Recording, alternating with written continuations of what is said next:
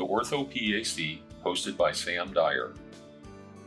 Welcome to the Ortho PAC, where we discuss up-to-date orthopedic topics for the busy clinician. I invite you to sit back and relax as I attempt to fill in the gaps between education, current events, and real-world practice. Listeners, today I want to welcome Kristen Burton. Kristen is a PA who works in pulmonary critical care, mainly hospital-based, and Kristen, you can update me if I'm saying this wrong. I do know one thing that's for sure. You have a passion helping PAs with personal financial issues, and we're very excited to have you on the podcast. Thank you very much for having me. I appreciate it, and I'm excited to talk to you guys. Kristen, let's talk a little bit about some specifics. And I wrote a paragraph on this to talk about, but I want to get your thoughts on it. You talk about, and by the way, I signed up for your free stuff and read some of it, and a zero budget. Could you talk about how important it is to make yourself a budget and talk about things like debt to income ratio and those kinds of topics so people can understand how important a budget is and why it's so important for your daily finances as well as your retirement plan? A zero-based budget sounds fancy. It's really not. All it means is that you have created a plan for every single dollar of income that you're going to bring in any given month. Now, I personally think the process of using that should really start in your graduate program because ultimately you're living off of student loans or savings or something. And then once you have the full job and the full income, it's just as important, if not more. And so that's all it is you go through prospectively before the month starts and say, okay, if this is my income after taxes and everything's taken out, then where am I going to spend every single dollar? And how much is going to be saved and how much is going to go towards an extra student loan payment and what's going to be invested? Now, it's not as though it's some rigid thing where, August 1st hits and you've done the prospective budget July 31st and it will not change. I've been budgeting monthly for years and years and years, and it changes all the time. Throughout the month, I go, oh, well, I'm spending more here, so I'm going to decrease an allocation in another category to increase in this one, and that's okay. It's not that it's some sort of fixed system where 50 lashings if you mess it up, but it is a way for you to have a plan on paper so that not only do you know where your monthly cash flow is going, but also it is almost impossible for you to hit any major financial goal without then being able to backtrack and go, if I want that to be true, then what has to be true this month so that that's true in 12 months, right? And so having those numbers on paper is really the only way that you can realistically achieve any financial goal at all. So well said. I think budgets are so important. And you're right. You have to be flexible. Life happens, family happens. The air conditioner breaks when it's 120 degrees. The car breaks. I mean, stuff happens. So he's followed a bit of advice to have 6 months worth of savings set aside in case anything comes up, so you got some extra cash just in case. What do you think about that? Yeah, I think 3 to 6 months minimum.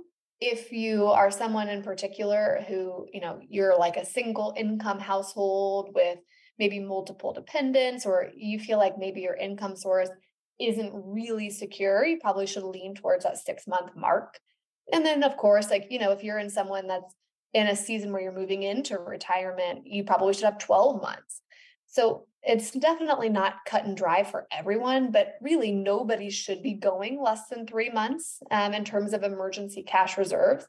And I'll tell you, 9 out of 10 healthcare professionals I talk to are going with less than 3 months in cash reserves. So that can be a first initial goal if you're trying to really stabilize yourself to make sure that that's in place.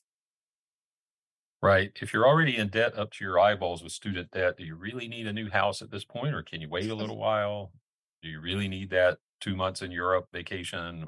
It's just kind of what you want, where you want to be. And I'm on Kristen's side. I think saving for retirement is so important. I wanted to talk to you some about financial stuff and investing. However, let me full disclosure again, this is not a financial podcast. I'm not a financial guru. I know my own stuff, and Kristen knows her stuff. We're not giving you financial advice. We're just giving you guidelines, if that's a good way to say that. Yeah. I don't want anybody to take what we're saying and run with it and then say, oh my God, I took what you said and I lost money in the stock market. That being said, let's talk about the future. So I'm, working my way out of debt. I got a good plan. What do you think about investing?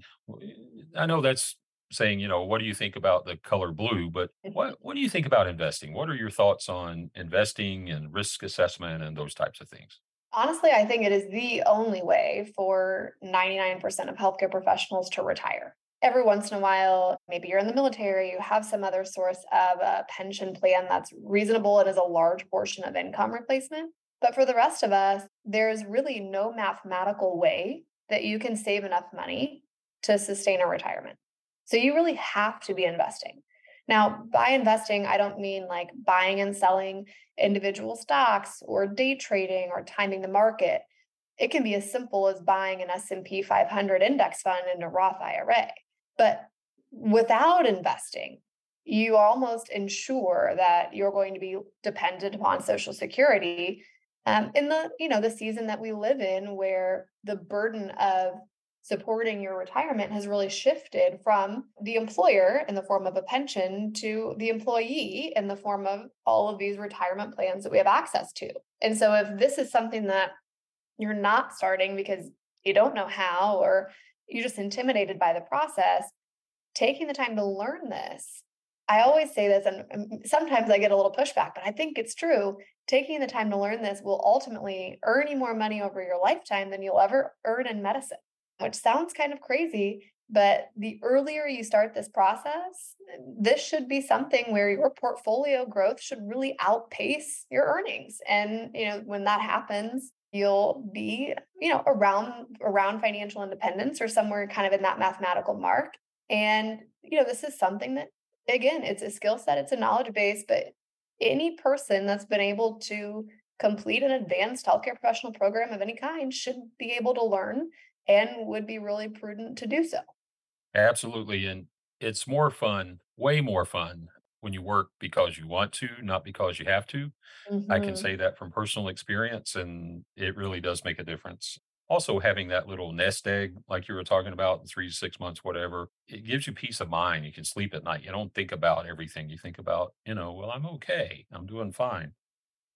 Hi, listeners. This is Sam Dyer, and I'm interrupting today's interview to remind you our annual meeting this year is called Ortho and Indy. It's from August 21st through August 25th. The venue is the JW Marriott, and we currently have a room block for PAOS attendees. And then, if you'll look at the brochure on PAOS.org website, you'll see all the quality content that we have. Not only do we have world-class speakers, we have workshops, optional mini sessions, food, social events. There's just tons of things going on. We hope to see you there. Along the lines of what you just said, what do you think about financial advisors? There are a lot of people out there that are willing to tell you how you should spend your money, how you should invest it. And I think I'm on your side. I think self education is very important to understand it. So if you are getting an advisor, at least be prepared and not just go in and say, I don't know what's going on. What do you think about that? Do you use professional help? I think financial advisors can be incredibly valuable, of course. And like any service, there's a fee for the service. And so I think one thing, going in and understanding the fee structure is incredibly important to begin with. So the industry standard is really to charge what's called an assets under management or an AUM fee. And most often it's around 1%, although I've talked to healthcare professionals paying as high as 2%. And so what that essentially represents is a portfolio drag. And of course, over your investing lifetime, your returns will be reduced accordingly. Once you've really invested your way to a complex portfolio, maybe four, five, $600,000, you're in a season where you're nearing retirement and you really need to make strategies surrounding how you're going to access these funds and do Social Security. I do think in that season, it might be prudent to go ahead and pay those fees and make sure that you're measuring twice, cutting once kind of thing. The issue I find is a lot of healthcare professionals sign up for something like that out of the gate. And maybe most of their investing through their 401k and then maybe a little bit through their Roth IRA.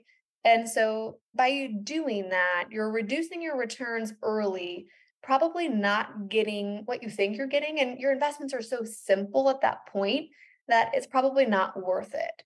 I also think that regardless of whether or not you use a financial advisor, you do need to understand what's going on. Because many times I've talked to people who, for example, actually is a personal friend who's a healthcare professional as well. He had used an advisor through a large company that's nationwide. And then ultimately, as he learned more, found out that he was invested in funds with fees over 1%, was also being charged a 5% backload fee when he decided to sell anything, and was paying a 1% assets under management fee. And so his fees were just annihilating his returns, and he really just didn't understand. If he did understand before, he could have gone in and said, hey, I'd like to be a more fee conscious investor. What else can we look at? But because he didn't have the knowledge to bring to the table, he couldn't have that kind of conversation.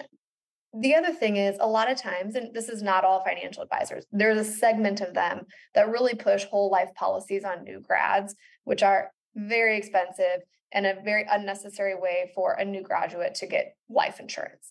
And so in that area, I do think you have to go in with eyes wide open, understanding what these products are and what they're not, so that you can make really informed decisions. But that's not to say that, at no season of your life should you have a financial advisor, because I also don't think that that's true. Perfect. It's your money, and how are you going to spend it? Are you going to just work like crazy and trust it to somebody else for everything? I mean, would you trust your car to somebody else to drive forever? I don't know. You really, I agree with Kristen. You really need to know your money. You need to know what you have, and you need to try to be active in managing it. Even if you're not a financial person, it can be done. Trust me, it can be done. Listeners, please visit Kristen at her website, strivecoaching.com. Is that right, Kristen? It's www.strivewithkristen.com. Kristen, I want to thank you for your time today, taking a few minutes to come on the Ortho PAC. For people that have questions, please visit the website. You'll get some good information out of it. Thank you so much. I really appreciate your time, and I'm glad we were able to connect today.